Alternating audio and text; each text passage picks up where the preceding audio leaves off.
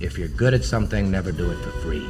You're my older brother, and I love you. But don't ever take sides with anyone against the family again. I bought you. Welcome back. We are the Film Drifters. That's something I have not said in a very long time. I think it's been about a year. But literally, when I say welcome back, I really mean welcome back. Because it's been a long time. And we are relaunching our show. Things are going to be similar, but also a little bit different. What is similar is that our show will continue to provide film and TV reviews from two guys that make, watch, and love movies. However, it's going to be more than two guys. It's going to be three guys and a girl. I think that's a sitcom, right? Three guys, a girl, and a pizza place. Well, there's no pizza, but it'll be the four of us switching in and out. And these are all friends of the pod. Myself and Will are back. Will, say hello to our listening fan out there.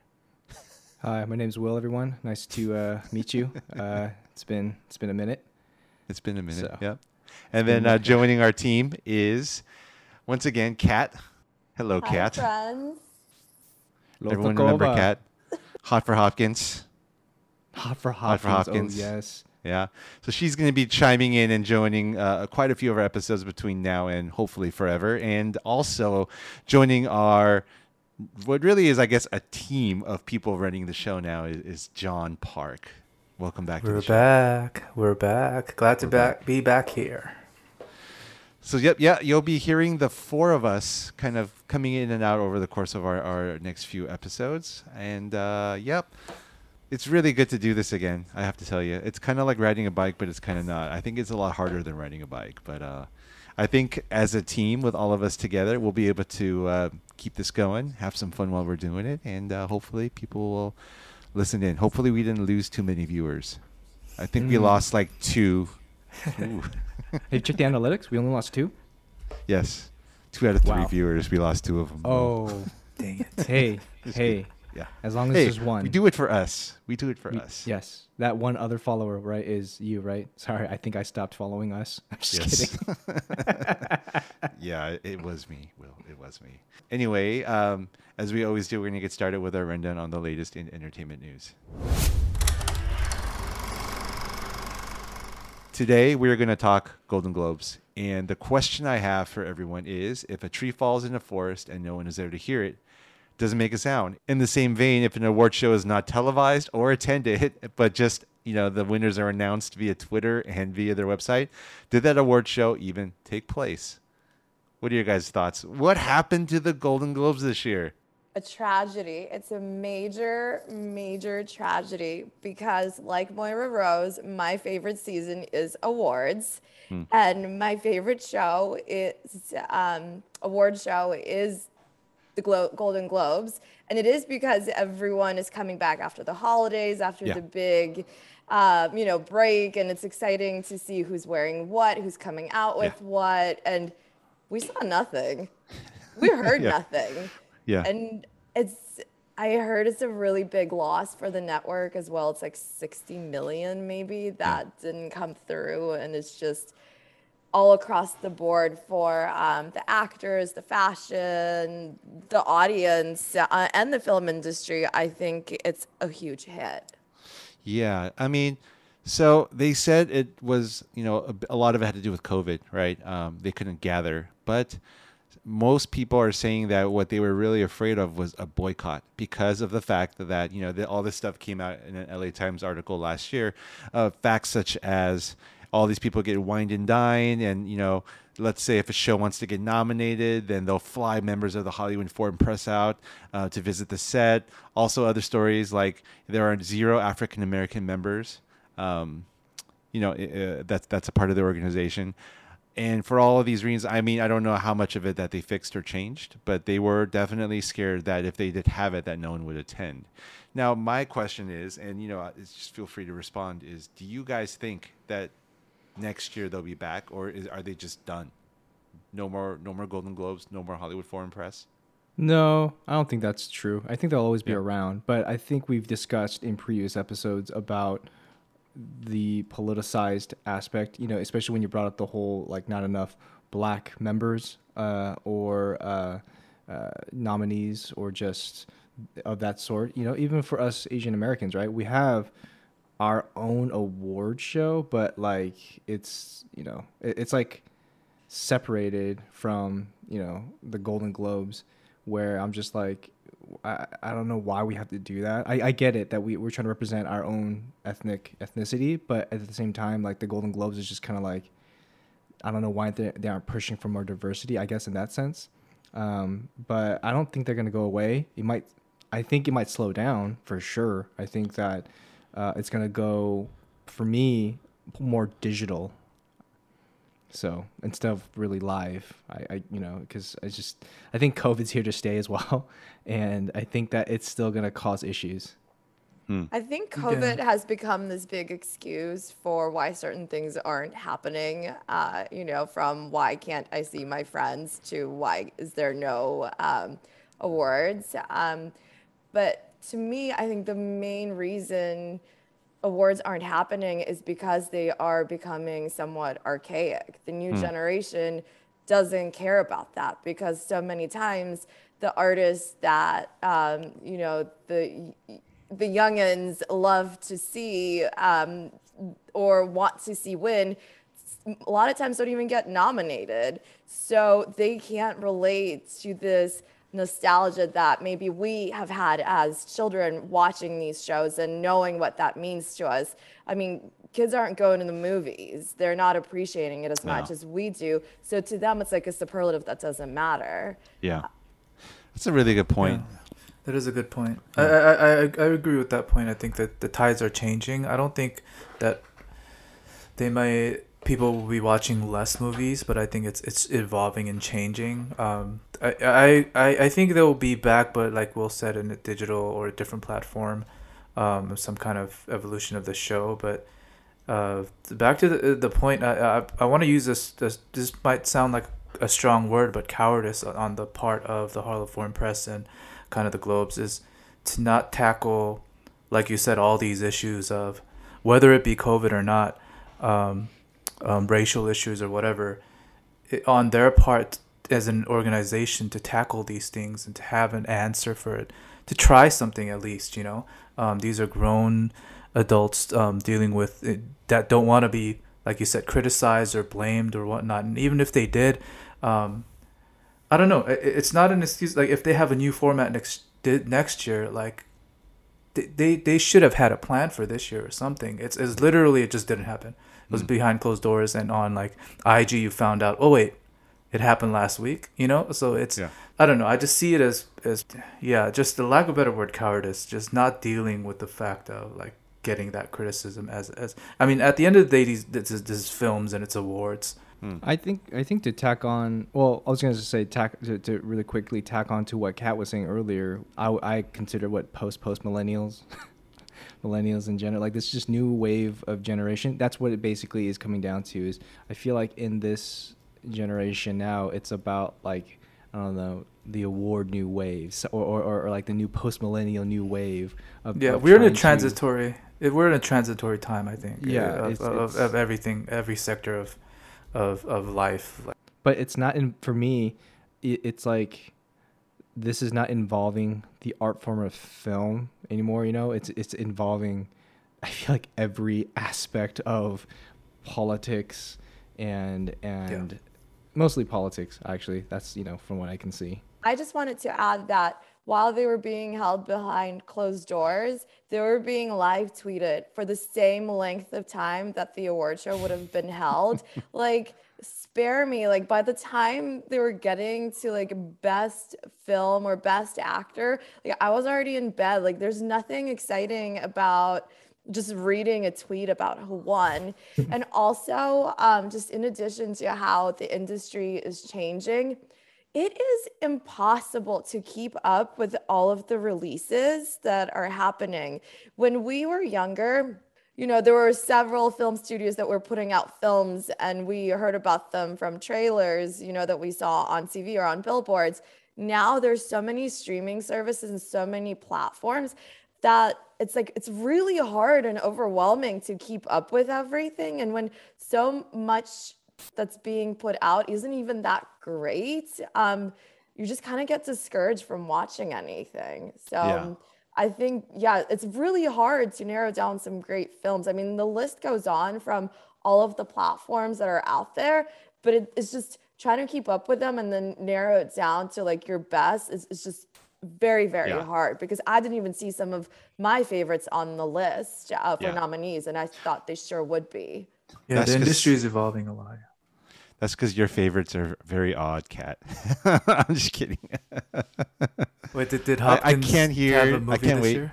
No, he did not. Hopkins did not make a nominee this year, but he didn't need to. The Father was so phenomenal. It was. And I can't wait to hear your list, Kat. Let's go through the winners real quick. I did want to say Power of the Dog won for Best Dramatic Picture. I was not a fan of that film at all. No. And I just want to say, like, I get it. I get the whole maybe the budget thing or whatever, but to shoot a film about Montana in New Zealand is almost insulting. Like the landscape was so it beautiful. Is insulting. It is. But I don't think, I mean, is it really hard to get a permit in Montana? It probably is. Well, honestly, because you know, a lot of films and shows, you've heard them behind the scenes. They either film in Canada, New Zealand, or Georgia. It's just so cheap to do it there, and especially in Georgia. I remember I forgot what film it was I was watching. It was Spider-Man. Yeah, No Way Home. All of that obviously supposed to be in New York. Or have you been all in Georgia? But like Montana, they couldn't get like one rural like landscape out of there. Like they had to shoot everything Western in New Zealand. Like that, I think that's where I checked out. I was like, I love Montana. I want to see this landscape, but knowing that it's not even that, like, and how slow it was. I mean, state governments, you know, they can be like, this is a national preserve or wherever they wanted to shoot, so you can't shoot here. I mean, it's always, like I said, the politics behind it. There's always going to be either a lot of money involved or what have you. Yeah, I didn't even finish it. I tried to watch it 3 times. I fell asleep in the first time, 20 minutes in. And second time I was like, I can't stand this. And other than Kristen Dunst, I wasn't a big fan of her before, but I mean, her performance in that short part that I did see was great. All right, and then let's see, West Side Story won for Best Picture. I don't think any of us saw that. Did you guys watch West Side Story? No. Honestly, it looked exactly like the original, shot for shot, and I'm sure he did something with it. But yeah, I mean, to me, I will see it as soon as I can. What was that? He used different actors. Yeah. Well, he still used, what's her name? Rita Moreno, who looks like she's like 50, even though I think she's like 90, which is pretty incredible. My gosh, she ages so well. I love musicals, but I just didn't care to ever see that. I wouldn't have even put that on my list to see if it wasn't for making a top 5 list for this. Yeah, Myron, did you watch it? Did you say you watched it? No, you haven't? Okay. I'd like to draw your attention to the fact that Will Smith finally won an award for King Richard, and I thought it was well deserved. I mean, his category was stacked, like literally, it's like a murderer's row of Academy Award nominees and winners. But he got it, and I think he deserved it. Yeah, I agree. He did a great job. I think it reminded me of Pursuit of Happiness, which that character he does a great job of. He's done it before. Mm-hmm. But I think this was a lot more subtle and nuanced in the way that the storytelling kind of evolved his character, especially that one last scene, or not last scene, but that scene with the wife, and they're just breaking down each other's past and history. That was just one of the best acting scenes. Brutal. Sure. Yeah, that was brutal. Let's see. A bunch of other awards for West Side Story. Andrew Garfield won for Tick, Tick, Boom. I'm sure you're going to be hearing a little bit more about that film in our top 5 lists. And Cody Smith-McPhee won for Best Supporting Actor in Power of the Dog. Apparently, if you just show up acting weird and having a lisp on camera, you'll win an award. And that's exactly what he did. Sorry, I did not like that movie at all. He did bring some softness to the male bravado in the film. Yeah. Hey, one short shout out to Oh Young-soo from Squid Game. Yeah. Won Best Supporting Actor in a drama series. And shout out to Succession. You know, I have yet to see an episode of Succession. Okay, goodbye. Me too. I'm Bye. gonna go. Bye. You can't go. The world needs to hear your oddball choices for top 5 films. They have to listen to your love for Hopkins. Yes. Oh, Hashtag too That bad. episode. Did that Hopkins. episode ever come out? Yeah, it did. It did. We were you. We told you. I Yeah. don't know. You guys, where are we? What's happening? I don't know. It feels like What's forever going ago. on? It's 2022 That's forever already. ago. All right. So that was our rundown on the Golden Globes. And we're going to take a short break and come back with our top 5 movies of the year. Stay tuned. All right, we are back, and as I mentioned earlier in this episode, we are going to be changing things up a bit with how we record our shows. So I will be here most of the time, and then each of our awesome, lovable guest hosts today, they will be taking turns coming in and out depending on the movies that we will be reviewing. For example, every Marvel movie that comes out, we will bring Kat on to 100% review them. What's Marvel? That's exactly. It's that thing that you make counters out of, marble counters. Oh, marble. Yeah. Sorry, that was a really terrible joke. Anyway, but speaking of Marvel, our next episode we'll be talking about Marvel in honor of the Eternals coming on Disney Plus. John and I will review that film and take a look at the current state of the MCU. So that would be our next episode, and then we will be coming back with many more in 2022. That is a promise. Yes. I promise. Yes. My right hand is up, and I'm looking at everyone on Excellent. Zoom, saying this is going to happen. All right. Excellent. Top 5 movies of the year. But before we get to that, I would love to hear if you have any honorable mentions. You can just rattle off your list very quickly. And, if there's anything you want to say about them, please do. Starting with you, Will. Do you have any honorable mentions? No. No. Rough Okay. start. All right. Dang.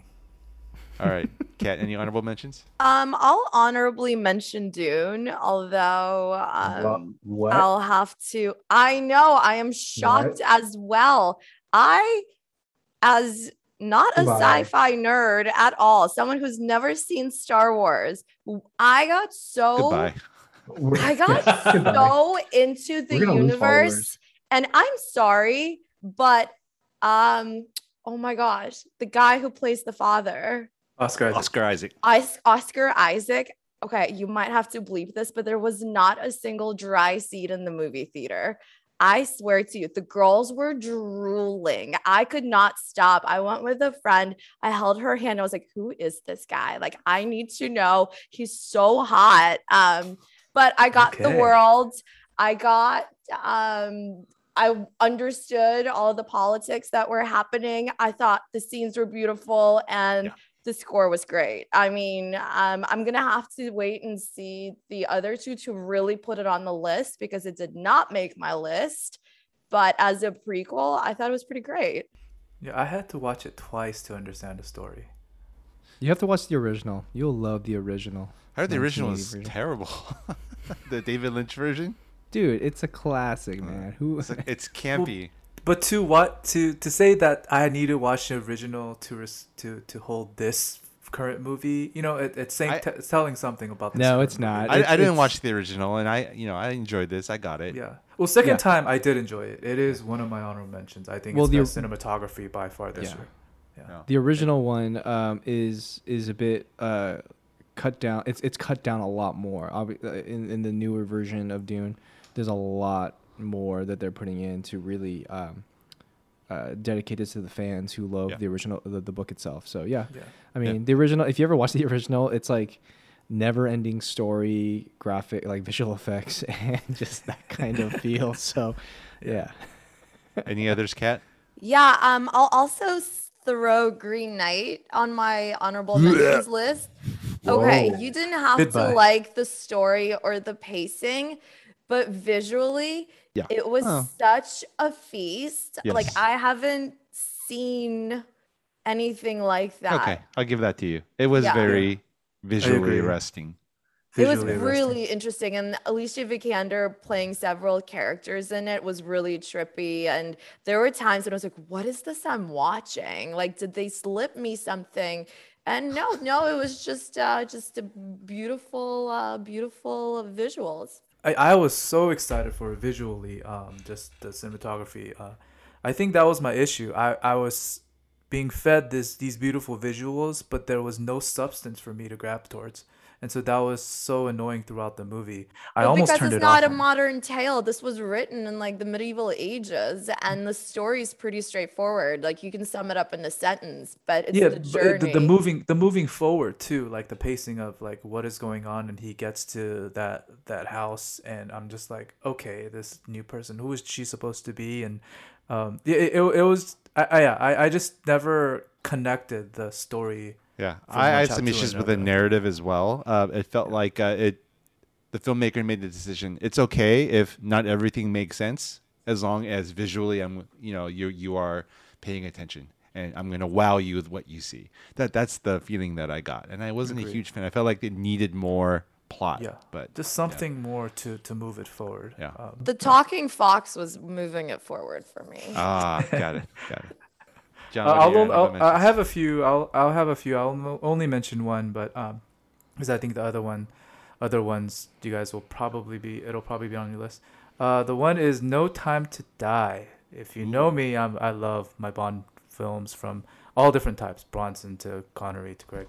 I just haven't been that sad in a movie in a long time, because I knowing that it was his last one and how they ended it, and yeah, it was just a very emotional film for me to watch. So, and I think he did a great job. Yeah.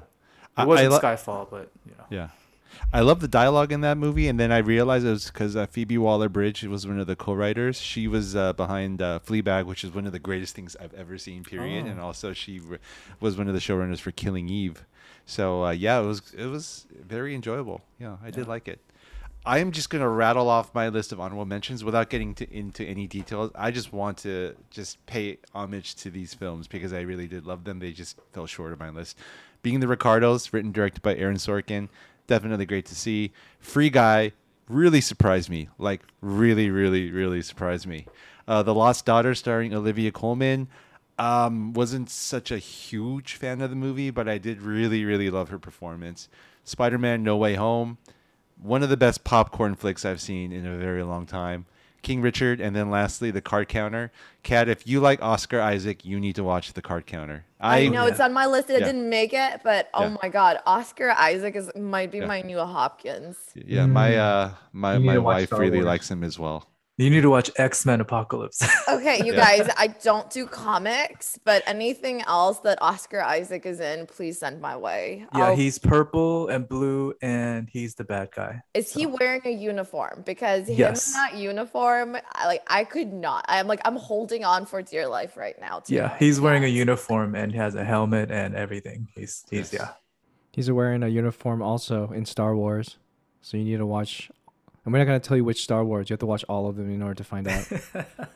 All right, let's go. Number 5, John. What's your number 5 film of the year? Okay, so I love my musicals, and I love my entertainment. Also, let me just preface by my top movies is always number one. Like what I base it off of is film experience from front to back. How much did I enjoy it? How much was I immersed? And just the experience when you're in a theater or even at your home or even a laptop or iPad or whatever where you watch movies. I hope you don't watch it on your phone, but just the emotional pull through front and back. And number 5 is In the Heights.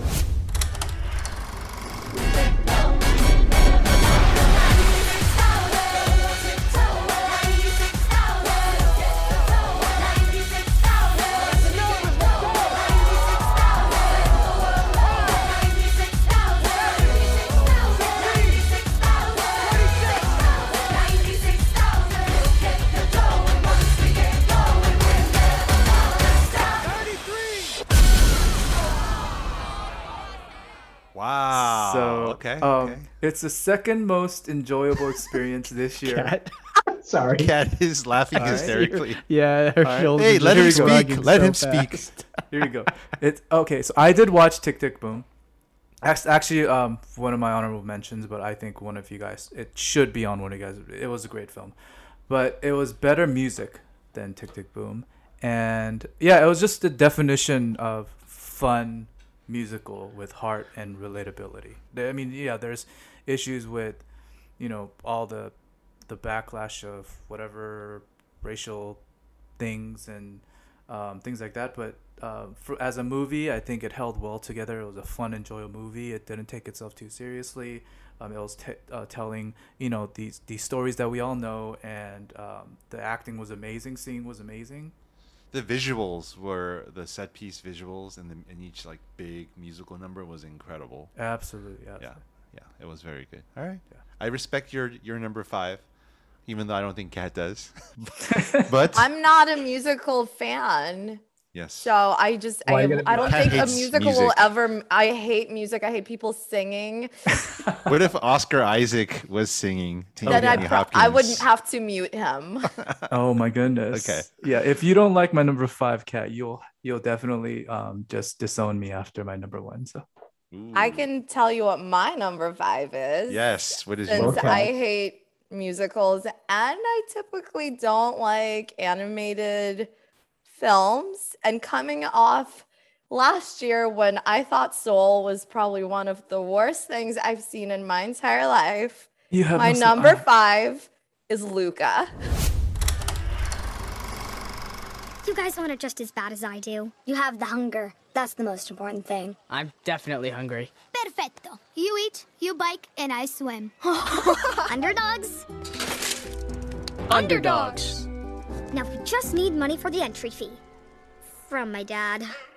Ooh. Hey, Oh, I love Luca. No, Luca's great. Respect for Kat is rising. Wow. She is opening up her what do you call it? Silencio Bruno. There's a You catalog. guys, it was so cute. I loved everything about it. I mean, a little sea monster who dreams of Vespa, say no more.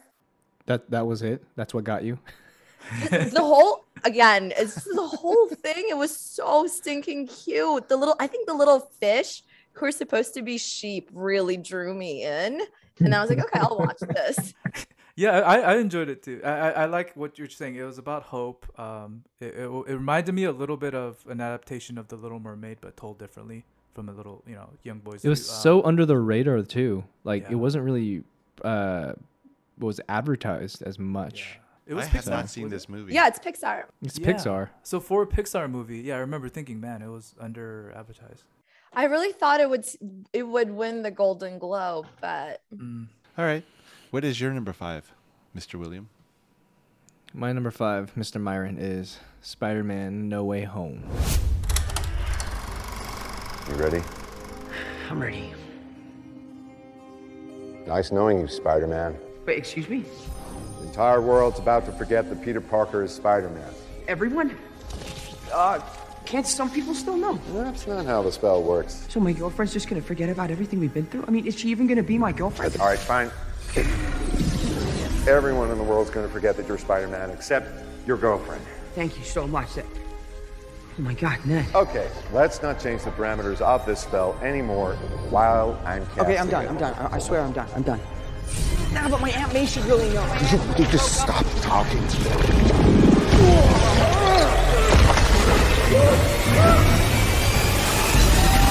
This is one of my top trilogy films, and this is actually, I think Tom Holland's the best Spider-Man out of Tobey Maguire and Andrew Garfield. Lies. Just kidding. Truths. He just carries what I remember reading from the comics of just the way how Peter Parker was written, just that more of a kind of a rebel-esque character of Peter Parker. And I think I don't know, like he just has more of a likable character that I felt other than Tobey Maguire and Andrew Garfield. Because once I saw, obviously, if you haven't seen the movie, then I'm sorry, but I'm just gonna say, when you go back and see Tobey Maguire's acting, he was a good, decent, for the time of Peter Parker. But when I saw Andrew Garfield, the way he was portrayed, I realized, man, he's really emo. I didn't realize how emo Andrew Garfield was, and that kind of just threw me off a bit. So, No Way Home, such a fun, thrill ride. Great storytelling, I thought. I thought that it was just shot very well, and I just Tom Holland, man, it was great. I like how the three the Spider-Men, they actually bounced off each other and their characters. That's Because where that's where we really saw the different personalities of each character. Yeah, and they actually took the time to write in the script of the different personalities, and so it actually worked well. It wasn't just a cameo; it was thoroughly mixed in with the story. By the way, thanks, thanks for giving away the fact that Andrew Garfield and Tobey Maguire are in the movie, guys. Thank you, appreciate it. If you haven't seen it already, I already prefaced. One of the biggest movies of the year. You had a month to see this, over a month. So, but the other question I wanted to say is like, wait, Kat, you saw it, right?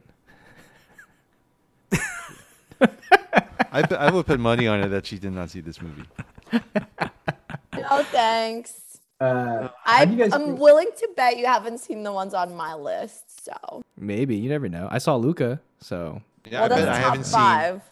I am calling over under. Like the number of movies I've seen on Kat's list, the over under would be 1.5, and I am calling the under. I think I've only probably seen one movie on your list. Is it Luca? No, I think. No, I haven't seen Luca. Oh, so. well then yeah. I was gonna call under too, but I've seen Luca, so that surprised me. So, Myron, your number 5? My number 5 is Belfast. Be careful what you wish for. Is that the minister of the wee mission says? When is your next chance? We have to do a project about the moon landing. What did those boys not come back from that? They did. Now we have to cut things out of the papers and explain how they got there. If they did get there, they did get to the moon. It's not what it says here. God doesn't like it. And I watched every night too that they were up there. And how did I never see Mike Collins in the mothership doing his orbit? Surely you would have seen the sheep of Columbus against the light of the moon. No, that's because mostly he was on the dark side. Exactly. It's the side that Lucifer hangs his shillelagh. No, look, he was on the dark side of the moon most of the time where we couldn't see him. You know, when he was doing his orbit, and then maybe, just before he was due to come around the corner, you had to go in for your tea. So the trailer made me think it would be one type of movie. There are a couple of movies on my list actually where I felt like the trailer and how the film was marketed was completely different than when the movie itself. The trailer made it seem like it would be a very happy, very go-lucky children's film. It's not really a really happy movie. It's about growing up. It's about losing a certain sense of innocence because you realize how the world really works. And that happens in this movie because of the tensions between Protestants and Catholics. You really get into family dynamics, and there are scenes where the father and mother are fighting, and the scenes are very convincing, very real, and the topics that they're fighting about are stuff that's very relatable.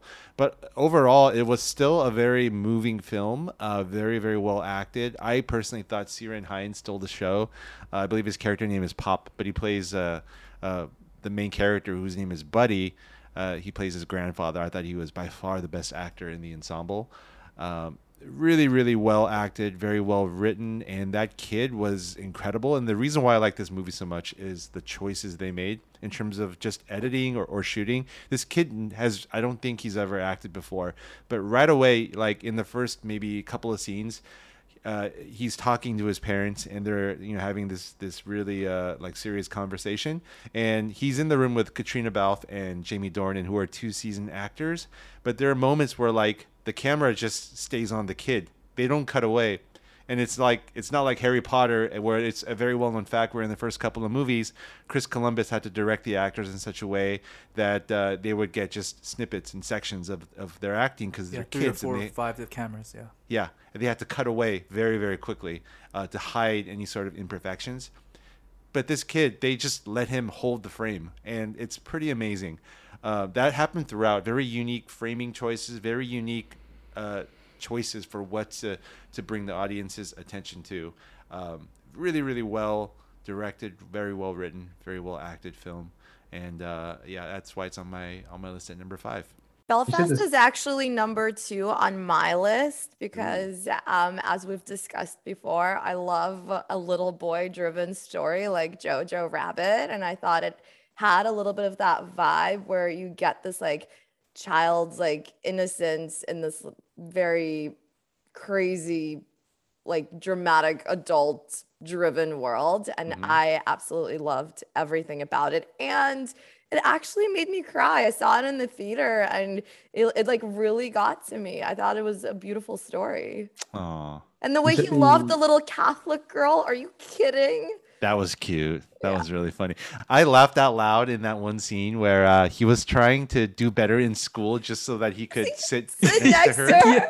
And then he like replaced her and she had to sit behind him. By the way, that's pretty screwed up though, to have your kids sit in the order of how they're doing in school. Yeah. That's messed up. Oh, that scene, the cinematography was amazing. How he Yeah. kept it on that seat, and then they didn't rack focus to the back until they switched. Yeah. And then it just slowly reveals, and you're like, oh my God. Yeah. Very So cool. you said this kid like you said wasn't an actor really, or no.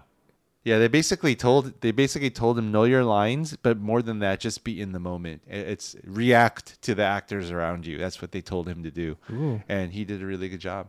Did this make your list at all, John? This is actually in my number 4. Okay. Yeah. So tell us why you picked it. Yeah. Well, I want to say there was in state of the movies in general. There's a lot of artsy movies. I feel like these days. Now you know me. I'm that's my profession. I work in the arts industry. I'm creative. So, but as artsy films goes, this is, I think, why I loved it was a simple story, and I love the choices of the black and white and when they use the color to show emotion. It was very purposeful, and you can tell within the scenes. The whole cast, like you said, Myron, the kid is amazing. I think the simple emotions, and then especially that scene, I think with the boy and the grandpa. He's telling he wants his grandpa to stay, and they're in the hospital or something. Yeah. It was just so moving. You know me with like father and son things. I get very emotional, but that was kind of where like it stuck to me. And then every scene after that, with the parents and everything, as the story progresses, it was just like grounded within the kid. Yeah. So it was just superb. Yeah. Yeah. Fantastic. I'm glad that most of us agree on having that on our list. Well, did it make your list at all? Yeah, I said it was number 5. Oh, Will. No, for Will. I'm Will, Myron. You're Myron. Will didn't watch it. No, I didn't watch it. Yeah. Oh, goodbye. Touche. Dang. That was the most savage goodbye because she said it in such a pleasant way. All right. Kat, what is your number 4 film? My number 4 is The Last Duel. A most unspeakable charge has been brought against you. Jacques Legris entered our home. He attacked me. The accusation is false. I am telling the truth. The truth does not matter. There is only the power of men. This should be settled quietly. I'm innocent! I request a duel to the death. If you lose, your wife will suffer dire consequences. One of us has lied. Let us let God decide. Whoa, we agree on something, and my over-under, I am wrong on my under. But anyway, why did you pick it? Okay. Because of several things. The story, I think, is so timeless. I mean, that with so many things not aging well, this is still transcending time and still accurate today. I did enjoy the storytelling through different chapters and how it was just like these, and it's also like the roles of men and women in society where these two guys were fighting off for their like egos while she actually experienced something so traumatic, and how it was just really very well told. I thought the most tragic thing that did this film not so well is just the way it sounds when you tell people what it is. It's like, oh, let me go see that Medieval Night movie with Matt Damon and Ben Affleck and Adam Driver, and people just kind of get turned off. But if you actually give the film a chance, it's stunning. It's shot beautifully. I do think it's his best work since obviously Gladiator. You know, the battle scenes are just so intense. The costumes are stunning. The whole production is just beautiful. I did hate some of the saturation, like the filtering that was in the film. I think that's my only meh. But overall, I watched it and I went back and rewatched certain scenes because there are so many like missable details. And I actually don't mind anyone's haircut choices. So So that was my one issue I had with the movie. Everyone was great. For some reason, I felt like Matt Damon's haircut, like he was an extra on the set of like Meet Joe Dirt or something. He had like this weird like fade mullet action going on. I was like, all right, okay, cool. But that was like I know people hated it, but it did not take away from the story for me. Yeah. Matt Damon, he gets like a lot of like hate. Like if he's in a film, people like have these preconceived notions and like they like, automatically think like, oh, it's bad acting or he can't do that. So they have this measuring stick for him, and I think he gets a lot of dislike for that. I'll go into it later. It's on my list later. So is it on your list? Yeah, it's on number 2. I think it's a master filmmaker, Ridley Scott, showing his storytelling prowess. If you've seen it or know the history behind the true story it's based upon, the subject matter is very heavy. It's about rape, but even with all the talk around the subject matter or the production of the film and men making it and all that stuff, the film itself shows and focuses, I think, on the storytelling. So I'll quote a review which tells it better than I could. So quote, but these things are sexual assault, pervasion of rape culture. We already know. Such commentary has been done to death at this point, and frequently in ways which come across as tone-deaf and trite. Instead, Damon, Affleck, and Holofcener have penned a skilled illustration of how men see the world differently and how rape culture is born out of these lived-in blind spots. The decision to tell the 150-minute story through 3 separate ones not only begets a stunning, compelling narrative that allows for multi-layered characters, end quote. So I think it's the genius of the storytelling and the 3 acts that each actor portrayed 3 different characters almost. It's because it's the point of view of different things. Particularly what impressed me was actually Matt Damon, because each one, his character was so different. Changed the most. Yeah. From the beginning, you're like, oh, he's the protagonist, he's the hero. And then at the end, you're like, what the heck from the point of view? I don't know if I'm giving too much away or whatnot, but I don't think so. I think, the specific portraying, like I was going back to Matt Damon, like I think people think he's a bad actor. And I'll say, Myron, with one person that we both know that saw the movie as well, I was talking to her about it, is she said, I will not name her, but she said it was one of the worst movies she's ever seen. And I was like very having this dialogue with her about Matt Damon because she hated Matt Damon, and I was totally backing him up. Because like those things, like those little hair choices or whatnot, like those quirks, I think it's easy for people to, have an opinion about him. But especially because this wasn't like a Gladiator. This wasn't like the riveting bravado of Russell Crowe. She even said, like, he's no Russell Crowe. Well, this story wasn't made to be a Russell Crowe character. And again, like I think the movie experience, like I said before, from front to back, I think it was a short film, even if it was 150 minutes.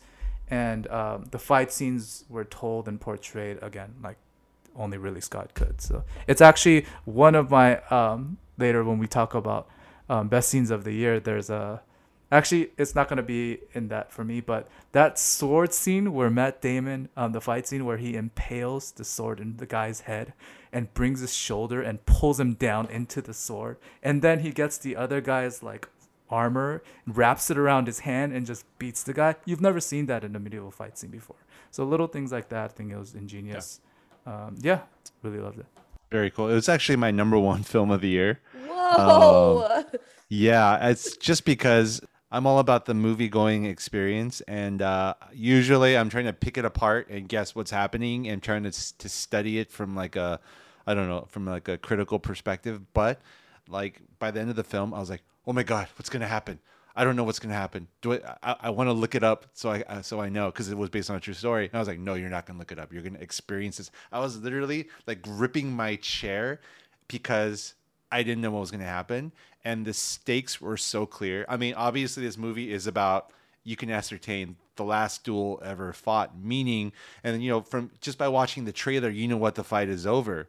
But the course it takes to get there, and just the layering of stakes on top of that, it was very clearly communicated. And it was also just, you really felt for her character, Jodie Comer's character, in a way that I didn't realize I would. And, they call this, it's a Me Too movie, right? But I didn't feel like it was heavy-handed or overly preachy. It made you just care about the characters, and most specifically, Jodie Comer's character. And the actors are just so good in it. Like, say what you will about Matt Damon, but his character was supposed to be like basically a brutish idiot, basically, that's uncouth and has no idea how to talk to people or even act. So I thought he was good. I thought Ben Affleck was sneaky good in it. He was just like hateable, but you liked him while you're still hating him. It was kind of like a Jamie Lannister kind of guy. Let's not forget Adam Driver, who's like great in Yeah. everything he does. Like, I can't think of one thing I've seen with him that wasn't great. Actually, I haven't seen House of Gucci, to be honest. So I won't, I won't hold that against him, but I'm sure he was great in that too. Yeah. He is not scared to play horrible people, and he dives into it with just reckless abandon.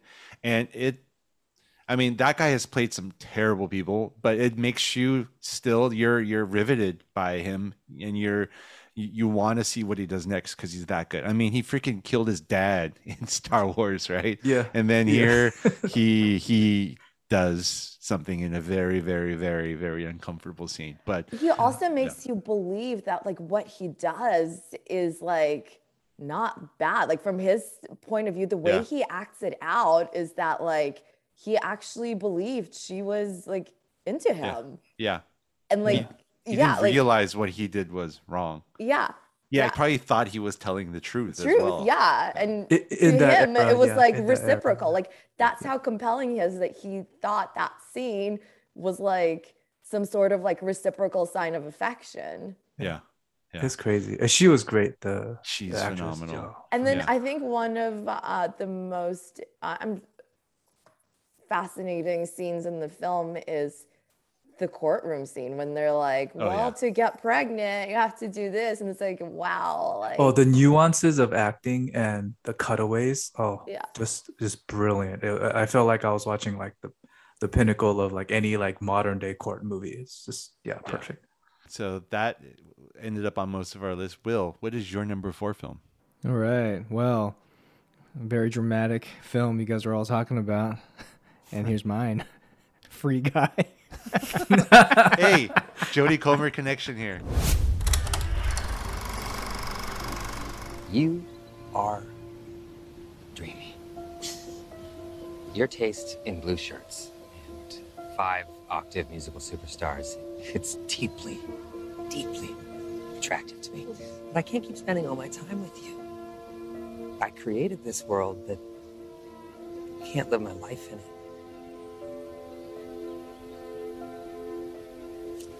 See? That's so hard. So what are you gonna do? Anything I want. Thanks to you. I'm not stuck in a loop anymore. Neither are you.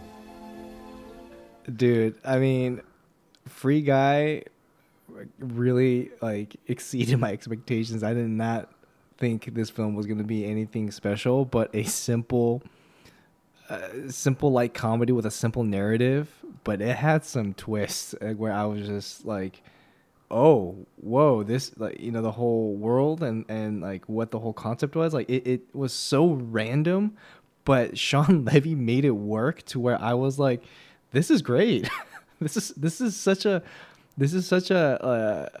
very like sneaky like film that just leaves you thinking one thing and you completely realize this is a completely different type of adventure. So yeah, I thoroughly enjoyed it. it offered a very unique like social commentary, I would say, just on the state of who we are and how we're so obsessed with like these characters in games as if it is our lives. Yeah. Mm-hmm. Very relatable to this day and age, especially with now like NFTs and the virtual digital world of owning property in the digital world and you know like, but to think that this kind of film leading you into a different perspective of what these NPCs, which means non-playable character, can do. Like I was just like, huh. It's like they're trying to pave the way for what's going to come up next in our future or something. Yeah. Kind of scary, but yeah. It is. Yeah. All right. Great choice, Will. All right. So before we continue on with our list, we had some extracurricular questions. I don't even know if that phrase makes sense, but we had some things that I wanted you to all chime in on. And first thing I asked you all was to name the worst thing that you saw this year. We want to be nice, but at the same time, we gotta call out the bullshit when we see it. So I wanted to ask you first, Phil. What is the worst thing that you saw this year? Matrix Resurrection. Really? I could really. I could not stand it. I liked it. Did you really? I liked it too. I liked it. There was no other way to do it. There was no other way to what. It wasn't cookie cutter. It was so like the spin and how they kept like the callbacks. Like when I realized that they're calling it back to the original, I was like, oh shoot, this is actually kind of ingenious. And then the way they're doing it. You're also very high when you watch this, weren't you, John? Yeah, probably right. That's Wait, why. no, yeah, I was. Okay, first of all, I will say this from a technical point of view. How is it that the visual effects 20 years ago looked a lot better than these visual effects? I did not think these visual effects were as impressive as the original ones. I actually rewatched the trilogy after I watched this, and it wasn't as good as people thought. Like some of the lighting was bad. They even took like the sound effects and things like that. Even the over contrasty things, they took it from the original series. So it wasn't like a picture perfect sci-fi cinematography revolution. The first three Matrix was actually there's like not that good scenes in there visually, but I honestly think but on top of that though, I think the fight choreography was not as good as like the first Matrix fight choreographies. I thought it was a bit predictable and just recycled in a way but it was slow for me. You know, they didn't do anything new other than the storytelling of switching it up. But anyway, the Wachowski it was only the one Wachowski that directed it, but it was I don't know. I just couldn't get into it. I just All right. Yeah. Agree to disagree, but yeah. All right. How about you, John? What was the worst thing that you saw this year? Space Jam. Really? I'm not gonna say anything more because I don't want to. I'm gonna I could deep dive into LeBron, but you hate LeBron more now than before, right? Because of that film, or did that film have no impact on how you see him? It didn't because I see him as a basketball player, and the film not an actor. No, I mean, well, it's not because of him only. Like everything about that movie was just dull, and this is not just coming from a Jordan fan and who loved the original. But that movie was just terrible in all aspects. I just want to just say as a side note, I think it's really funny right now looking at Kat like staring at us, having no idea. Just blank. I have nothing to say. It's like for the first time, I literally have nothing to say. You will agree, Kat, that you should never see this movie. Even if you did, you would agree with me as well. I passed on this one. I knew it wouldn't be good. I just needed to see it because I love the original so much. Yeah. Right. All right, Kat, what's the worst thing that you saw this year? The worst thing I saw this year was the trailer for House of Gucci. And trailer. I have never had a trailer. No, actually, there were two. I've never had a trailer turn me off from a film the way the trailer for House of Gucci did. That and Licorice Pizza. After watching both of those, like I was like, these films are not for me. I cannot subject myself to this torture. Yeah. So do with that what you will. That means judging a book by its cover, it sounds like right now, guys. But here's the thing: the marketing department is like, okay, where do we put in this trailer to get the most number of people to want to watch it? What you're saying, Kat, is whoever marketed this film completely failed, right? And I'm the target audience. Yeah. Oh yeah. Like, just you, Kat. You are the only targeted audience. I am the target audience, and they missed it in so many ways. And I loved the book. I've read the book. She is not the only target audience. It was an odd trailer. Like I don't know what Lady Gaga's accent was. I don't know what everyone was doing, and then Al Pacino's in it doing Al Pacino things. It just felt very weird. Just everything about it. I could, like, even the billboards turned me off. Like, there was that one time when you're driving through like West Hollywood and it's on every corner, on every bus stop, and there was no escaping it. And I've never not wanted to see anything less. I think they marketed way too mainstream for, I think, your, I guess, I don't want to say like taste level. Yeah. No, that's, you know what I mean? Like, yeah. What you're interested in. It looked too poppy for you, I think. But not only that, it's like the accents. Like, I wanted to be excited about the fashion. I wasn't. It's just like everything that I want to see in a film like that was a miss. All right. Well, And for you? me, the worst thing I saw this year was the first 3 episodes of The Morning Show season 2, and I had to stop from watching any more. I don't know if any of you watched Morning Show season 1, but did you watch it, Kat? I did. I actually watched it. I didn't mind it, but knowing that season 2 came out, like, I wasn't excited. I wasn't running for it. Like, I don't care. Yeah. So season 1 was actually, I thought it was underrated. It had to do with a sort of toxic environment, I believe, that was a part of the Today Show, in which Matt Lauer was doing all sorts of very toxic, horrible, sexually inappropriate things. So this show kind of explores that with fictitious characters. You have like Steve Carell, who's the Matt Lauer type character. His co-host is played by Jennifer Aniston, and Reese Witherspoon is this hot, like, I was about to say young upstart, but hot upstart who comes onto the show to kind of join Jennifer Aniston. And then you have Billy Crudup acting like Billy Crudup. But season 1 was good. And, what they were trying to do was take headlines that we know of and kind of twist it and then show it to us in a new way, right? Season 2 starts, they announce it. I'm like, oh, I wonder what this is going to be about. And then the first 3 episodes I'm watching them, and then I'm thinking, oh God, please don't do a show about COVID. Please don't do a show about COVID. And yeah, they do a show about how people start getting COVID. That's the storyline for season 2. Who's going to get it, how the news comes out. And then it just is a total train wreck. And somehow, I don't know why, they have Steve Carell's character who like fled to Italy to be by himself so that people can stop treating him like a horrible human being. And they tried to redeem his character somehow. I'm like, what is going on here? So I just stopped. It was like nauseously terrible. Is that a word? I don't know. Nauseous.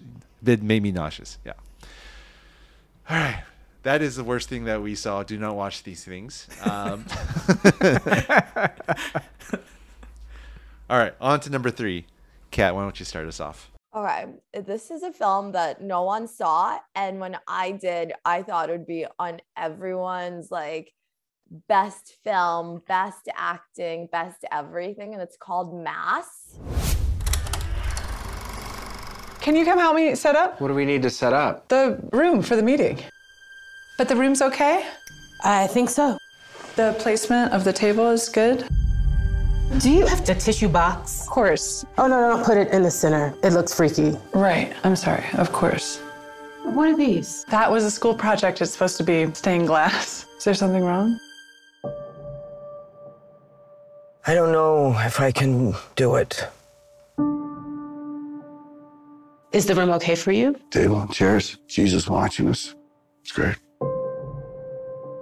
Richard, Linda, this is Jay and Gail Perry. How are you? We're fine. Thanks.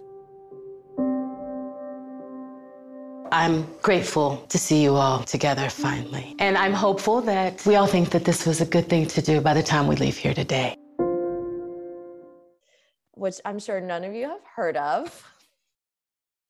And I just crickets. Just kidding. Literally, I'm telling you, no one has seen this, but I think it has like 98 or like 95% Rotten Tomatoes rating.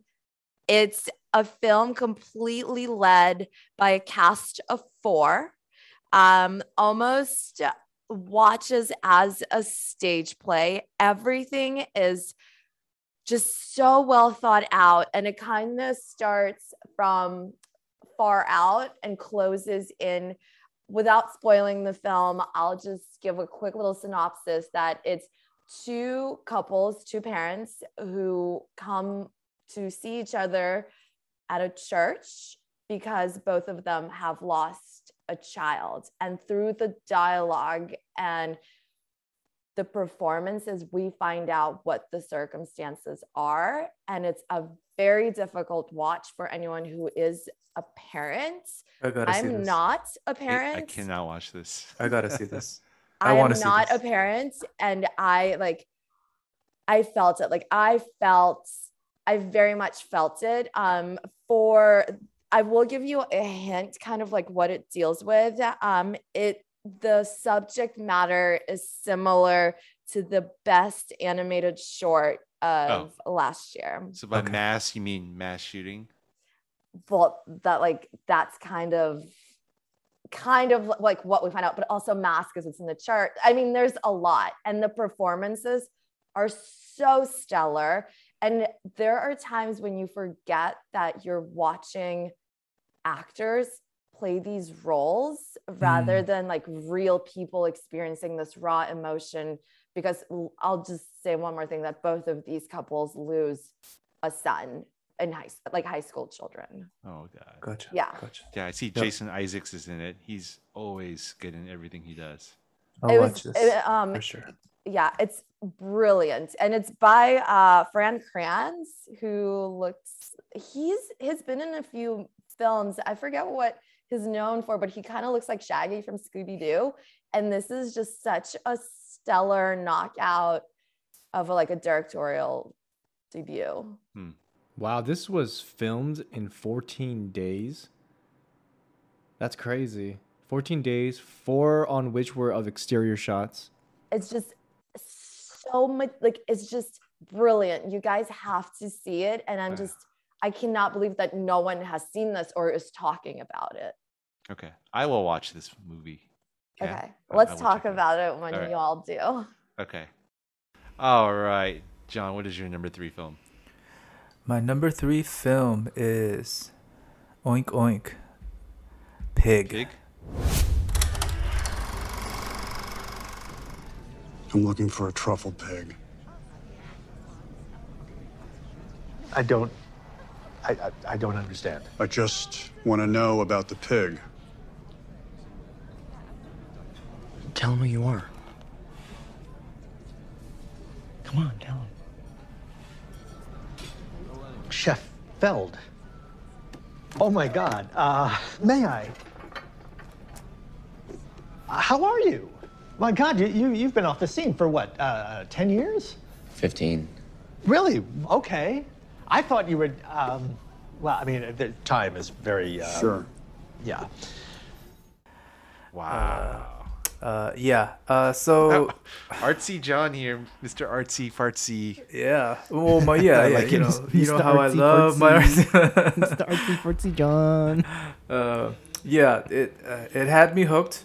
This compelling story. I don't think I've ever seen the story like this before. Obviously, when you see the trailer, you expect one thing. I think the movie shows a different unfolding of a story that you might not expect or you'd never heard.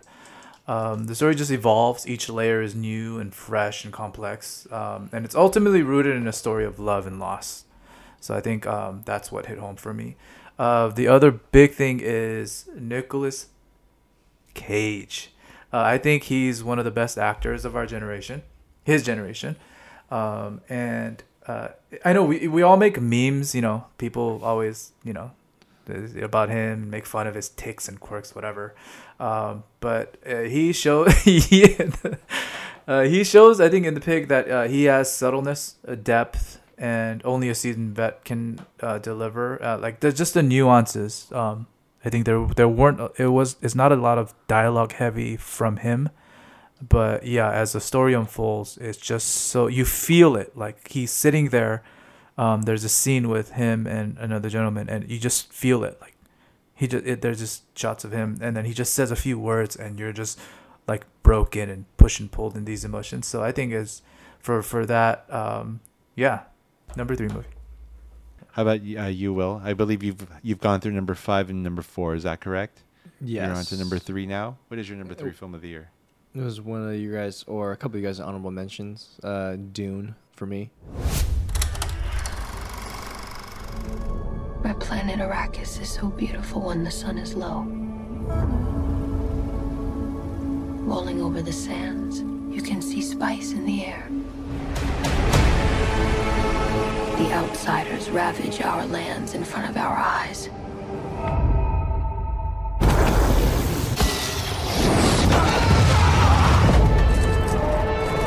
Their cruelty to my people is all I've known.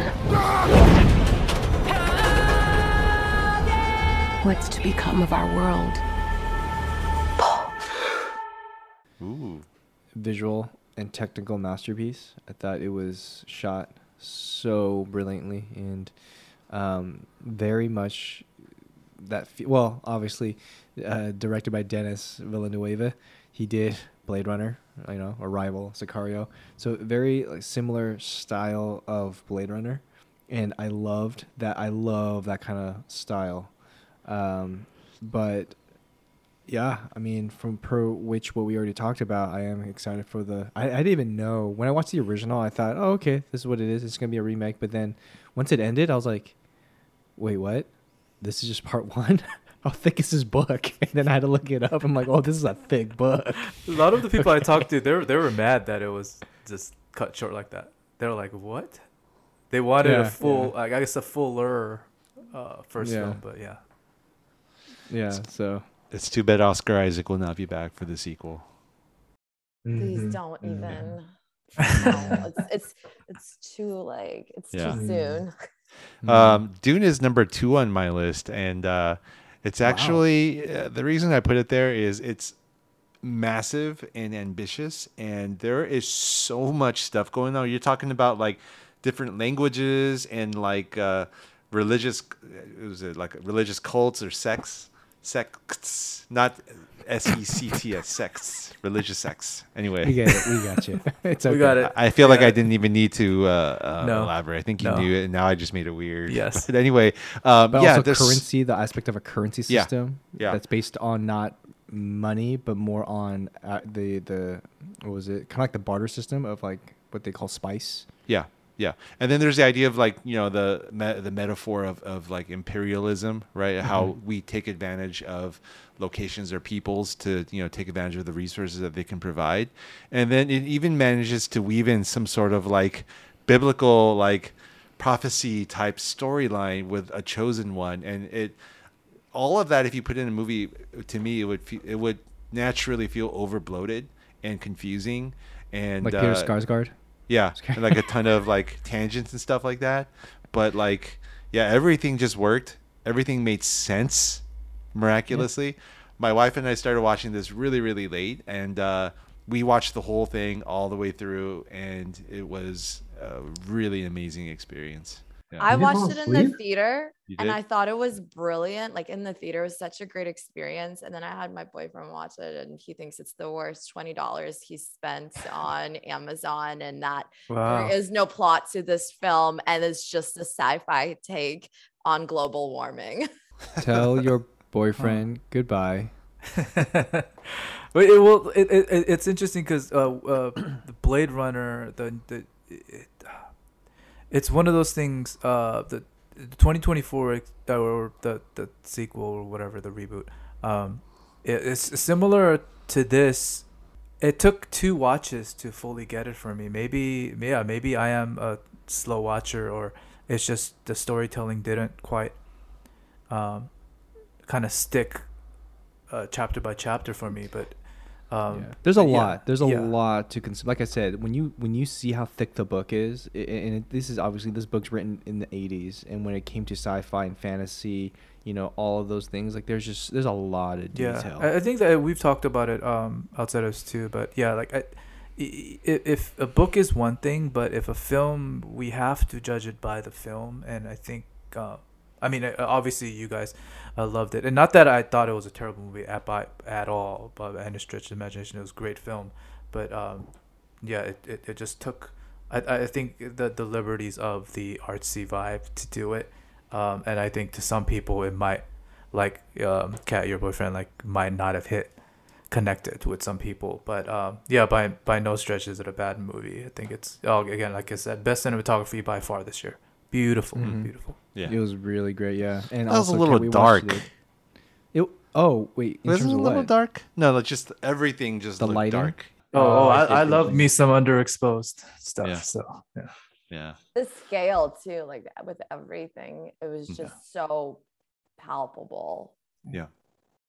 Kat, you gotta watch it at AMC at Myron Cinema. It is like we watched it at his house, and it was incredible. All right, we skipped my number 4, so I'm gonna just chime back in real quick here. My number 4 movie was Tick Tick Boom. This is the life of bo bo bo bo. This is the life of bo bo bo bo. This is the life of bo bo bo bo Bohemia. Showers in the kitchen, there might be some soap. Dishes in the sink, brush your teeth if you can cope. Toilets in the closet, you better hope there's a light bulb in there. Not today. Revolving door roommates, prick up your ears. 14 people in just 4 years. Anna, Max, and Jonathan, and Carolyn, and Carrie. David, Tim, Tim was just a guest in June. I remember January. Margaret, Lisa, David, Susie, Stephen, Joe, and Sam. And Elsa, the bill collector's dream, who still is on the lam. Don't forget the neighbors, Michelle and Gay. Like the family, then a family. Hey, the time is flying, and everything is dying. I thought by now I'd have a dog, a kid, and wife. The ship is sort of sinking, so let's start drinking before we start thinking. This is the life. This is the life. Bo bo bo bo bo. This is the life. Bo bo bo bo bo. This is the life. Bo bo bo bo bo. Bohemia. Bohemia. Lin-Manuel Miranda's directorial film debut. So I personally identified with this story because I was a huge Rent head. It was one of the first shows I watched on Broadway, and that show really resonated with me. Not that I was gay with AIDS living in New York in the 80s, but just the idea of creative people coming together, wanting to just rebel against like society and live like there's no other day that we are promised other than today. There was something really amazing and beautiful about that. And then I read about Jonathan Larson, the guy that wrote it, how he watched all of his friends die to this disease, and how he never got to see how much his show was loved and what it did in terms of just being groundbreaking for the world and for society. He even like posthumously won a Nobel Prize for Rent. So to see his, once I knew that this movie was about Jonathan Larson, I was like, I have to watch that. So then I watched it, and honestly, I have to say that it was not as exciting as the trailer, because the trailer for me was like a 20 out of 10. But luckily, it was still good enough to be on my list. Andrew Garfield was amazing. It's a virtuoso performance. He sings, he dances, he acts, and it was emotional, and it hit all the right notes. The reason why it's not a little higher is because I thought it was a little anticlimactic at the end. Just the idea that he comes to the realization that, oh, it's all about continuing to create. It's not about the goal, but the journey type thing. I would have liked to see more, but then, just overall, it was just a beautiful and amazing experience. So number 4 movie for me is Tick, Tick, Boom. All right, we are jumping around a little bit, so it can get a little bit confusing, but I believe where we've left off in terms of movies left to discuss is, Will, your number 2 film of the year? My number 2 film of the year is King Richard. I fixed Serena serve, because you messed that up. You did what? Yes, I fixed that toss because you messed it up. I'm here. I've been here, dreaming and believing, just like you. You just don't want to see me. So, what you want? What you want? You want to thank you? That's all right, Richard. That's all right. I don't need your thank you. Unlike you, I don't need the world to tell me I'm great. Directed by Ronaldo Marcus Green, who I haven't seen any of his other films. Monsters and Men, one, and Joe Bell's the other one. But this biopic was, for me, very awe-inspiring and overall a great film, both technically and story-wise. And I do believe that Will Smith greatly deserved that Golden Globe for his representation of Richard Williams. There is a YouTube interview of Richard, like a YouTube podcast, where they go back and revisit his life and question his disciplinary and parental basically skills for his daughters. And when you listen to his whole journey, and not even just like why he did what he did, but also because of what he experienced and what he grew up with during the times of Black segregation, during the times of like when he was a kid, like how, you know, Black people weren't allowed to touch white people, even when they were purchasing things. Like, you get a greater understanding to how he decided to do what he did for his daughters, because you think, what kind of parent moves to Compton and just raises their children to live in the most dangerous neighborhood, you know? But the purpose behind all of that, you know, what we do see in the film, for me, watching that interview enhances it that much more and makes me love it that much more. I think like he is in real life such an amazing father. Obviously, when it came to his relationship though with his wife, that is where it gets a bit troubling, and it's also it's hard to watch and hard to also experience how he's trying to balance the two out, because he's so focused on, you know, his plan to kind of give everything, as any parent would, their kids the best life that they can achieve. So, yeah. Okay. All right. So that was your number 2 film, King Richard. Believe we only have one movie left for each of us. So before we go on to our last film on our list, let's circle back to some of the best things we've seen this year, not including the best pictures, which we're going through. But I wanted to ask you all, what was your favorite performance of the year? Starting with you, John. I think I touched on it before. Nicolas Cage. I think it reaffirms how great he is, and reminds a lot of the, I guess the criticizers, the people who like to make fun of him, that how he is who he is. I think this is a role that actually could have, when I was thinking about it, that could have gone to a lot of different actors. There's a lot of great actors these days, but that age, the story, the nuances, I think, reaffirms him that he's class A. Awesome.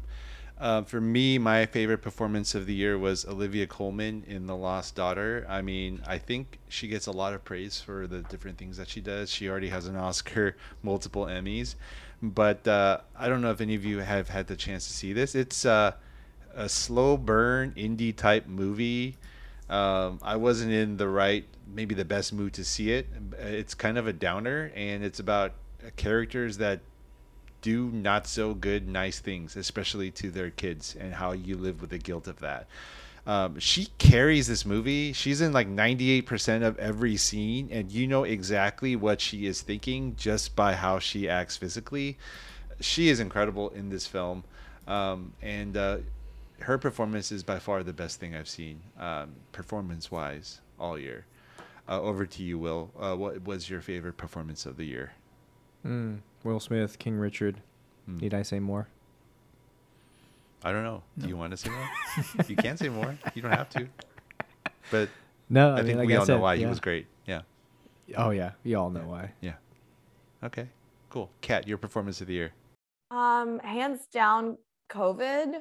and all of the iterations it took in film and TV and how it's affected the industry, that I would have to say is definitely quite the performance. I love it. I love it. Wow. Nice. That's What a very spin. yeah. I That's mean, very it's smart of you. literally in everything we're seeing right now. Yeah. It honestly has affected every single area of the film. I mean, obviously of all of our lives, but it's so apparent in film too, like from that movie that started with the Anne Hathaway. Do you remember that when we're like laughing, like, Yeah. oh, has anyone seen the Yeah. lockdown? And then there are movies about the lockdown, and like, you know, it's in comedy and it's in tragedy, and it's everywhere. And it's taken on so many different performances.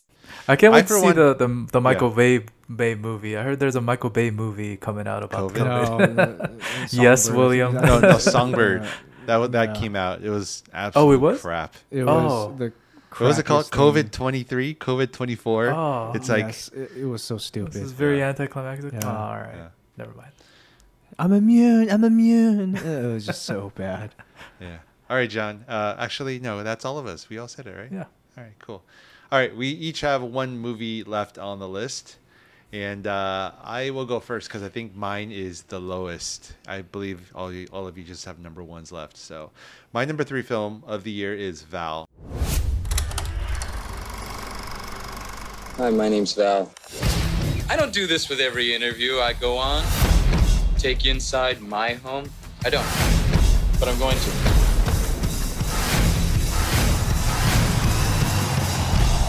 My name is Val Kilmer. I'm an actor.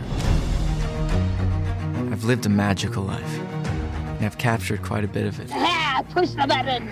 I was the first guy I knew to own a video camera. Here we are, filming ourselves. Is that a video rolling, yeah. Oh, that's really cool, Val. I have thousands of hours of videotapes and film reels that I've shot throughout my life and career. Shut the video camera off. I will keep it on until we're rehearsing. Oh, damn. I was recently diagnosed with throat cancer.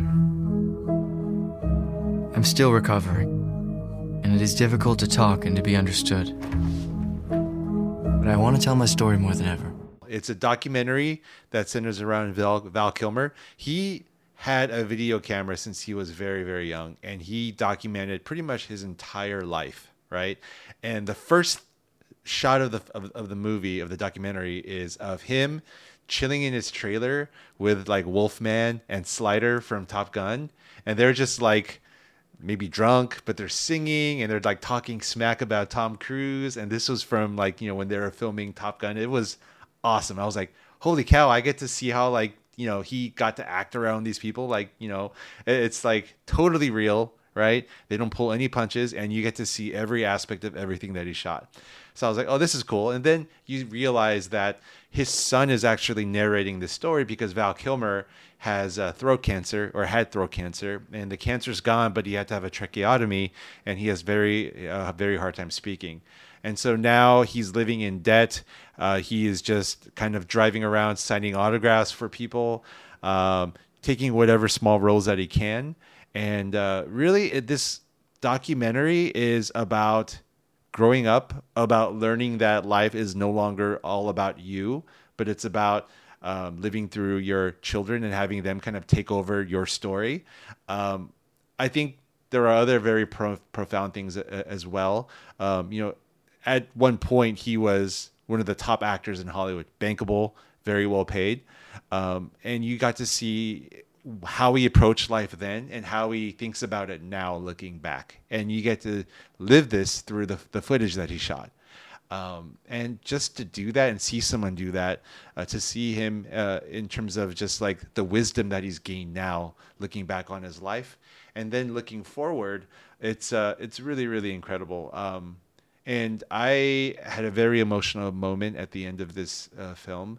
As the movie is ending, you see the camera is on his son, Jack Kilmer, and he's in a booth reading the voiceover segments, right?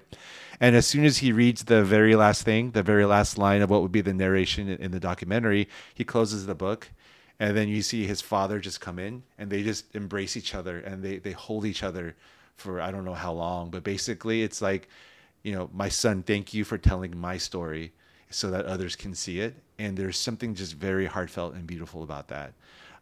So yeah, that's my number 3 film, Val. All right. Yep. You guys can see it on Prime. It's free. Please check it out. I have to tell you, it is really, really great. All right. Number 1 film. Kat, over to you. Okay. Mine is no shocker, a documentary about the great outdoors, and it's The Alpinist.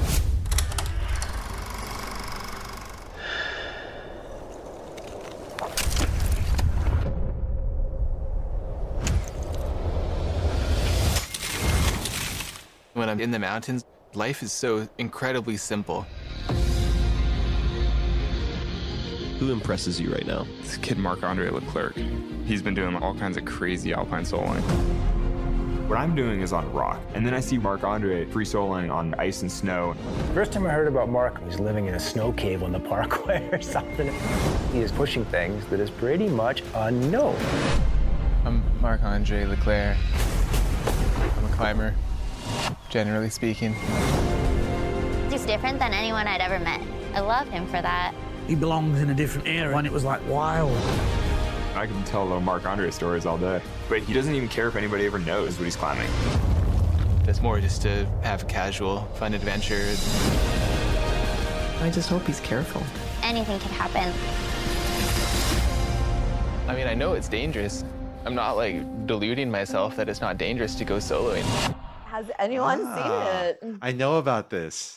I It heard about is probably one of the best, most fascinating stories I've heard, and then to be able to watch it was just unlike anything, honestly. If you liked free solo and that took your breath away, like, you will not be able to breathe for about an hour and a half while you watch this.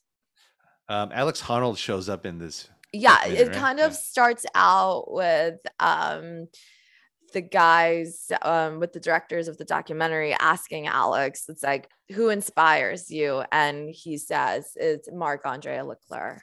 So if you haven't seen it, I'll give you a little synopsis of it. Marc-Andre is this 23-year-old Canadian kid who goes out and without a rope, no cameras, with no margin for error, free solos, glaciers and ice caps and frozen waterfalls, and it's in like mixed terrain. And the documentary will leave you just in awe of what he does, because he does not do it for any kind of fame.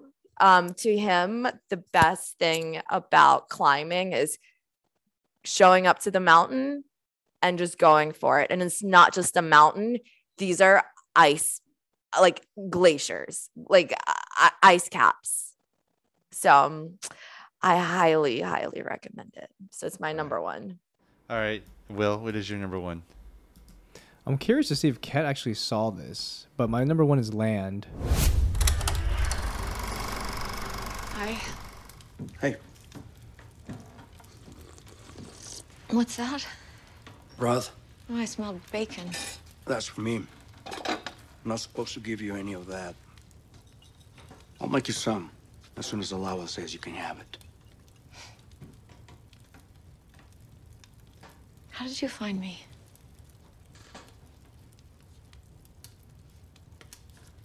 I was on a hunt, and I noticed on my way by here there was chimney smoke, like any cabin will have this time of year. And then on my way back, there was no smoke. Why are you helping me? You were in my path.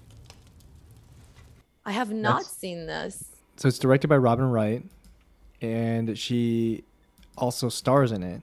I know. Wait, that's your number one? That was like on one of my lists for this year to watch, but I didn't. And I think it's because it's rated PG-13. And I was like, oh, this can't be like intense.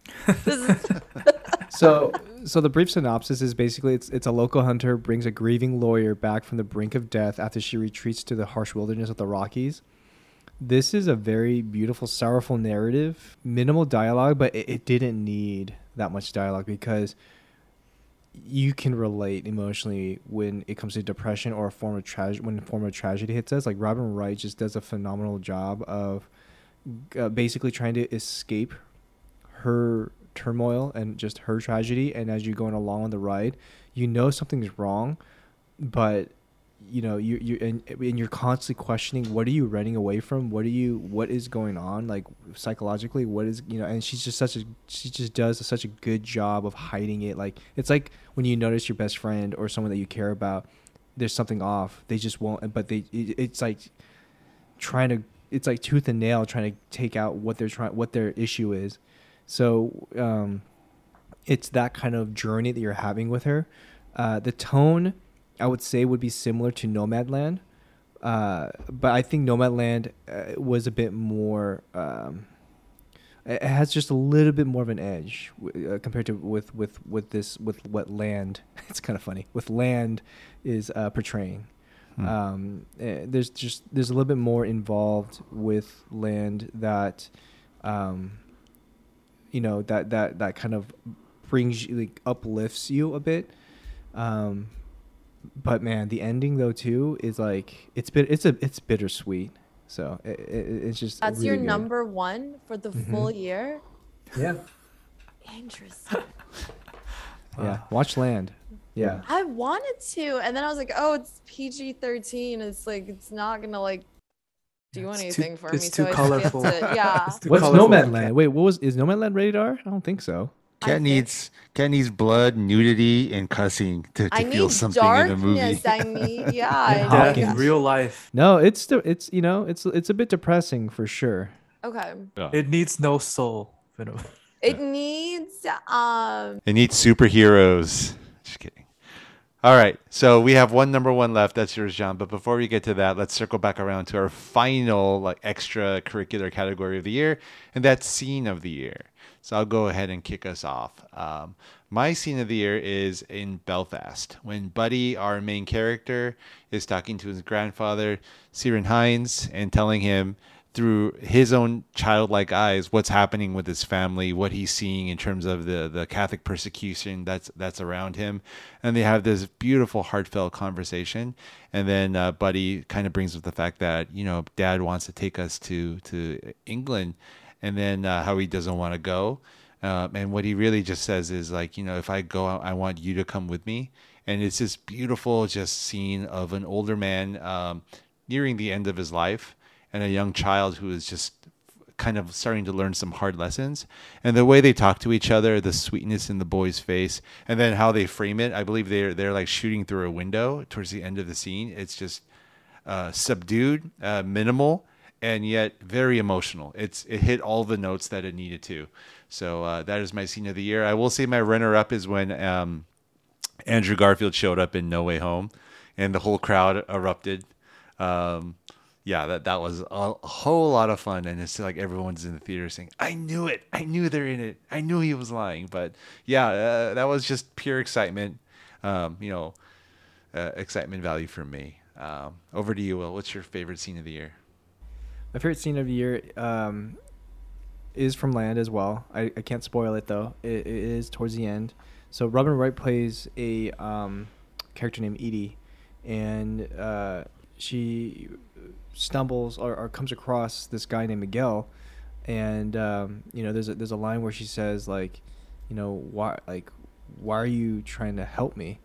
And Miguel's line was like, you're in my path. Like he was basically like they're in a cabin up in the middle of nowhere, and he obviously is up there and going hunting, but like there's a strike of like tragedy that happens to her for a moment, and he comes like basically helps her and rescues her, and kind of like nurses her back to health again, and and just that line when he's like, when she asks him like, why are you doing this, and he's just, you're just in my path. But the way how he executed that, and the way how it unfolds to why he kept helping her when he didn't, like when they just met, it was so well done. It was really emotional. So, All right. Yeah. Very, very good. Very good. How about you, Kat? What is your scene of the year?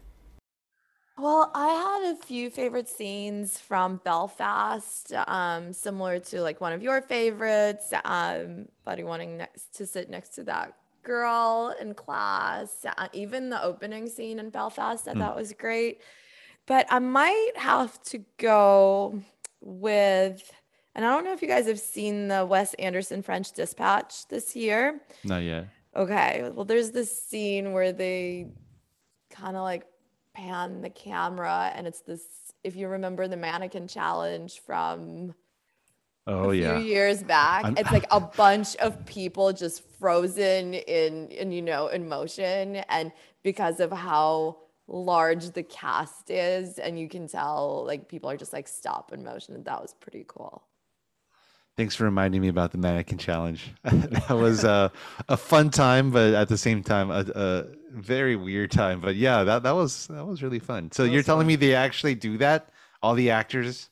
It's like there's this, it's not, they don't do the challenge, but the way the story narrates, it looks like a freeze frame, but you know that the actors are actually just like, it's not a still image. They're all like, it was like the mannequin challenge, but it's not called the mannequin challenge. I'm just calling it that to explain what happens, because the camera kind of like pans through like a still image. But if you look closely as the camera pans, it's this full cast of actors just frozen in motion. Yeah. So I mean, I think that was like an interesting thing to execute. All right, I will definitely check out. I've been wanting to watch that film, so I'll definitely get around to that. It's disappointing. Oh, no. It was on it was like on my most anticipated films of the year. Yeah, I remember. Yeah. And I just, I it's fine. It's not his best work. That seems cool. Yeah. Yeah, maybe I still have to watch it though. Yeah, you have to. All right, John, what is your favorite scene of the year? Oh, my favorite scene of the year, I would go to TV, and I would actually cheat and go to an episode. It's the marble episode from Squid Game. You can't talk about 2021 without Squid Game.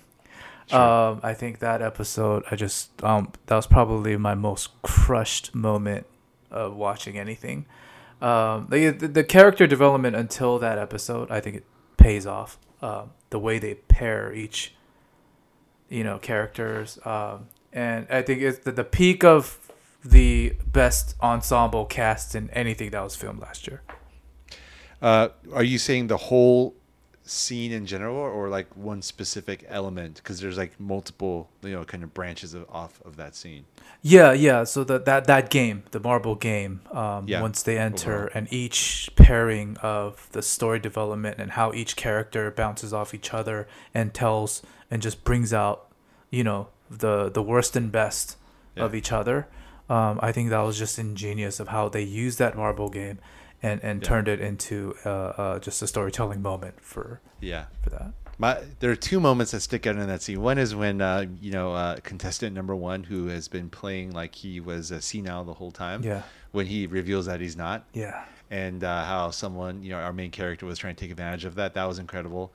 And of course, there's also that scene where basically the two ladies, one of them basically decides to give her life because the other girl has more going for her. That was incredible as well. Yeah, it's just gut-wrenching, that whole thing. Yeah. I think that if anything, of all the darkness in that show, that was what rooted it in, made everything work, the craziness of everything and humanity and those issues that we go through.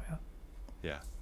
All right. Very, very nice. Good choice. All right. So we have one number one left, but before we get to that, I think it would be nice for all of us to just very quickly name off 5 through 1. So I'll go ahead and start, and then we'll end things off with John's number 1 film of the year. My number 5 film is Belfast. My number 4 film is Tick, Tick, Boom. Number 3 is Val. Number 2 is Dune, and number 1 is The Last Duel. That is my top 5. Will, what is your top 5? My number 5 is Spider-Man: No Way Home. 4 is Free Guy. 3 is Dune. 2 is King Richard, and number 1 is Land. Beautiful. And you, Kat? Number 5 is Luca. 4 is Last Duel. Mass at number 3. Belfast at 2. And The Alpinist at number 1. All right. And John, why don't you go ahead and give us your top 5 and finish us off with your number 1 movie of the year? Right. I'm just laughing because... Okay. Number 5 is In the Heights. 4 was Belfast. 3 was Pig. 2 was The Last Duel. And I should have jumped in for this movie before when we were talking about it. Number 1, Kat might disown me. And why I preface my top 5 by saying it's movie experience from top to bottom. And you know, you look back and you guys remember like, oh, the best moments, you know, when you first watched The Matrix or you first watched something that was so incredibly memorable, and you remember. My number 1 is Spider-Man: No Way Home. It was the most fun. Right. It was the most fun and enjoyable movie experience this entire year. Straight out of the theater, right when I got out, thought it was top 5 Marvel movie of all time. Hell yeah! And like Endgame, it's the build-up and culmination of over 20 years from Spider-Man films. And so you can only imagine if you have a build-up of 20 years of storytelling, and then you put it all together in one film. The biggest thing that hit home was this film was as campy and as Marvel and cartoony or whatever you want to call it. Is it had heart and it was delivered, the delivery of what Spider-Man is all about.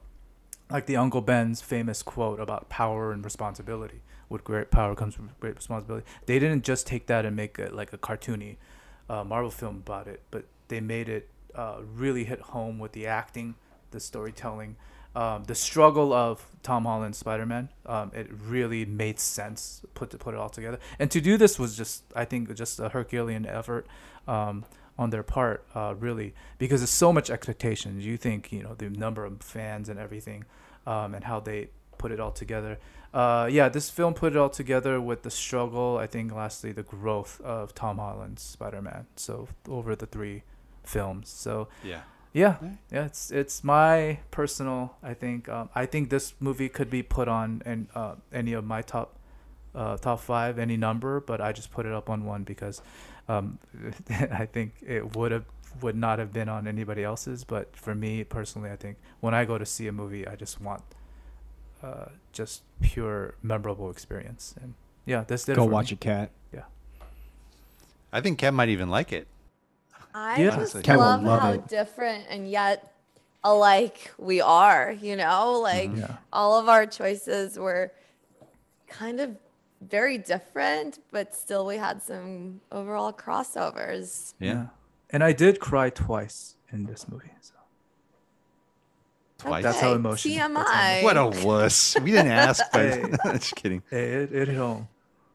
Spider-Man. Okay. Yep. That's how good it is. Yeah. Oh, if you haven't seen The Alpinist. All right. If I watch The Alpinist, Kat, you have to watch Spider-Man. Okay, you're on. All right. All right. Okay. Done deal. All right. That was our episode. Until the next time you hear from us, we just want to remind you that it's not the destination, but the things you watch and experience along the way. Stay safe, everybody.